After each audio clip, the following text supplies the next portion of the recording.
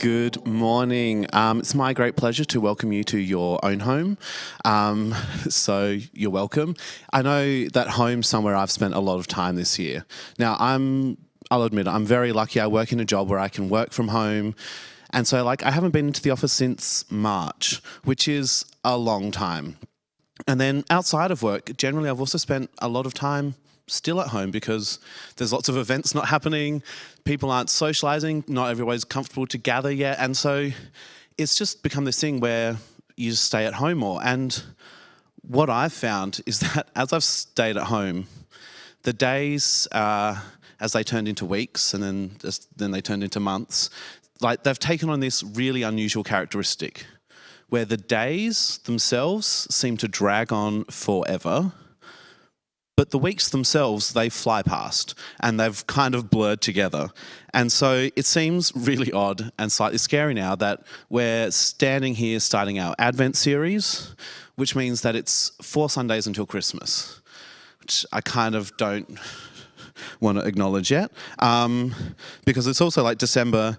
But it's also odd to me because the first Sunday of Advent, as Carmen said, is hope, which seems like a really strange topic at the moment, and I feel kind of like I was ripped off to get told that one. But that's all right. Because I think, for me, it almost feels like we're all just sitting in our own homes. We're just waiting for something. We're waiting for the next news report to come out, but the reports we're getting, they're not good news. There's what's happening with COVID. Then there's rising unemployment, there's political turmoil and leadership challenges, economic issues. It's not positive stories. And then here in South Australia, we had a plan and everything was going to be opened by Christmas. But then we've had a bit of a setback and an interruption to that plan. And so it makes it harder to be optimistic and to have hope about the future and Christmas and look forward to Christmas because we don't know what Christmas is going to look like. Because rightly or wrongly, we've all collectively been looking forward to Christmas, I think. Whatever interruptions have happened this year, we've had this mindset of we'll still have Christmas and then 2020 will be over and we'll go back to normal. You know, it's the prevailing sense in the world that 2020 will finish, we've just got to make it through and then just magically COVID won't be a thing. People can go back to work if they're not working. Businesses will start making money again and everything will be back to normal and we'll be all good. Which to me sounds really, So this is where I think we as Christians and as believers, we need to look at how we define hope. Is it just this optimism or wishful thinking that the circumstances around us will get better? Circumstances which we have no control over? Or is our hope placed in God? We need to cultivate the biblical character trait of hope. Because hope is about waiting, but it's not just for circumstances to get better. If we look in the Bible, in the Old Testament, their circumstances were also difficult. They had war, they had famine, they had pandemics, and they weren't rare events. And then they had prophets like Isaiah and Jeremiah who weren't necessarily telling them good news.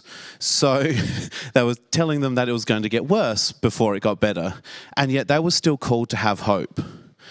But they were called to have hope in the only thing that can't be touched by circumstances.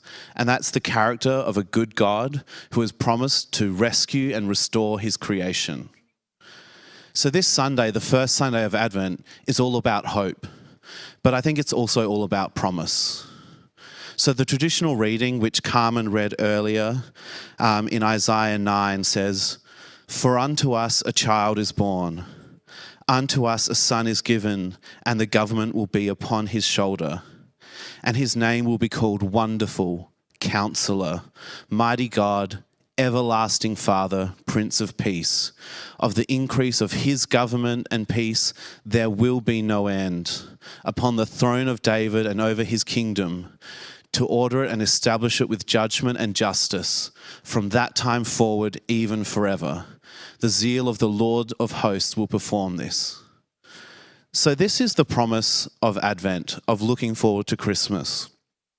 The promise that was made to the Israelites was that Jesus is coming, their Messiah was coming, and the promise to us is that he will come again.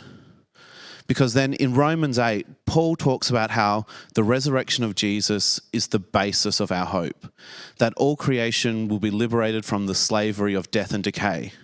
Now, this is an incredible promise that we can stand on and trust in because of God's character and faithfulness. In Isaiah, God speaks to his people, and I'm sorry, I just loved the Message version of this because it's fantastic. In Isaiah 49:23 says, "Kings will be your babysitters. Princesses will be your nursemaids. They'll offer to do all your drudge work, scrub your floors, do your laundry." If there's anybody who wants to volunteer, that would be great. But then it gets serious because he says, "You'll know then that I am God. No one who hopes in me ever regrets it." I love that line. No one who hopes in me ever regrets it. It's powerful because when we hope in God, when we put our trust in a trustworthy God, there's no way we will regret it. Because, he's the God who in Malachi says, "I am the Lord and I do not change. That is why you, descendants of Jacob, are not already destroyed." Because God has not failed us in the past. And therefore, if he promises he will do something in the future, we can have hope that he will fulfill that promise. Because he is the God of promises. He is the God who fulfills promises. It is God's past faithfulness that motivates our hope for the future. But what does this mean for us? Now, I do have to warn you that this is simple, but it's not easy. Because what hope requires is for us to get up each day and look out at a world that's filled with instability and sickness, and yet choose patient trust in God, knowing that things may not get better, that circumstances come and go, and so do pandemics, but God's character and his promises don't change. So then how do we actually choose to hope? How do we choose to trust in God? It's simple, but it's not easy. It's by knowing his promises, by speaking those promises over ourselves, by responding to the circumstances in our lives with his promises. So what I want to do is I just want to read some of these promises over you.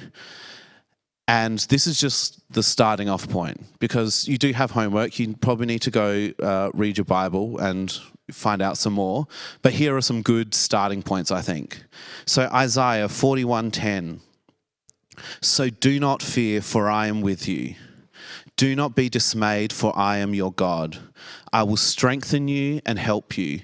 I will uphold you with my righteous right hand." In John 16, verse 33, "And everything I've taught you is so that the peace which is in me will be in you and will give you great confidence as you rest in me. For in this unbelieving world you will experience trouble and sorrows, but you must be courageous, for I have conquered the world." Psalm 37, verses 23 to 24. "The Lord makes firm the steps of the one who delights in him. Though he may stumble, he will not fall, for the Lord upholds him with his hand." Isaiah 54:10. "Even if the mountains were to crumble and the hills disappear, my heart of steadfast, faithful love will never leave you, and my covenant of peace with you will never be shaken, says Yahweh, whose love and compassion will never give up on you." Psalm 9, verse 9 to 10. "The Lord is a refuge for the oppressed, a stronghold in times of trouble. Those who know your name trust in you, for you, Lord, have never forsaken those who seek you." And Romans 8:28. "And we know that in all things God works for the good of those who love him, who have been called according to his purpose." So I just want to encourage you to read your Bible. Heck, even if you just Google God's promises, you will find something. And what you need to do is you need to find some scripture. You need to find a promise that resonates with you, that speaks to your situation. And then when you come across a new situation, a new circumstance, instead of just being anxious about it, turn back to the Bible, turn back to the promise and find another promise, find another scripture, find another time when God has promised that he will not leave you, that he is with you, that he is for you. Whatever it is, you need to find that. Because this hope we are called to have, it's not passive. It's an active hope. We have to seek it out. We have to deliberately turn our gaze from the world around us to the God from Deuteronomy 31 that says, "The Lord himself goes before you and will be with you. He will never leave you nor forsake you. Do not be afraid. Do not be discouraged." Because when we put our trust in God's past faithfulness, it is what motivates us to have hope for the future. So in times like this, it is God's character and his promises that are the only source of enduring hope. And so that's how we know that the Christmas story, it isn't the beginning of hope, just because it's the fulfillment of the promise to deliver the Messiah. Because we've seen that in the Old Testament, it was and it is full of hope. The Israelites were waiting and hoping for their Messiah, someone to come and save them from their enemies and war and their sin. But when Jesus came as the delivered promise to give us hope, he came through a family tree that was full of people who were imperfect, who were hurting, who hurt other people, who did wrong things. He came from a small tribe, from a lowly city. He wasn't born in a palace surrounded by kings and the wealthy. He was born among the common shepherds and livestock in a barn. And this was to show us that nothing is too difficult, big, messy, or dirty. That hope endures, and it doesn't matter what the circumstances are, because we can have hope and trust in the character of God and his promises. But in order to trust God, you have to know him. So I want to give an opportunity to meet with him, whether you've never known him or you were once close but are now far away. So if that's you and you need to know God and his character and his promises, there's a raise hand button in chat and one of our team will pray with you. But I just want us to all pray this together. God, I am sorry for the things I have done wrong in my life. Please forgive me. I now turn from everything that I know is wrong. Thank you that you died on the cross for me so that I could be forgiven and set free. Thank you that you offer me forgiveness and the gift of your Spirit. I now receive that gift. Please come into my life by your Holy Spirit to be with me forever.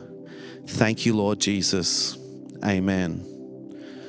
So my hope, I guess pun intended, is that you would have a fresh understanding that hope is choosing to trust in the character of God despite the circumstances, and know that it is his faithfulness that gives us hope. So I just want to end by praying Romans 15:13 over you. I pray that God, the source of hope, will fill you completely with joy and peace because you trust in him. Then you will overflow with confident hope through the power of the Holy Spirit. Amen. What a great message,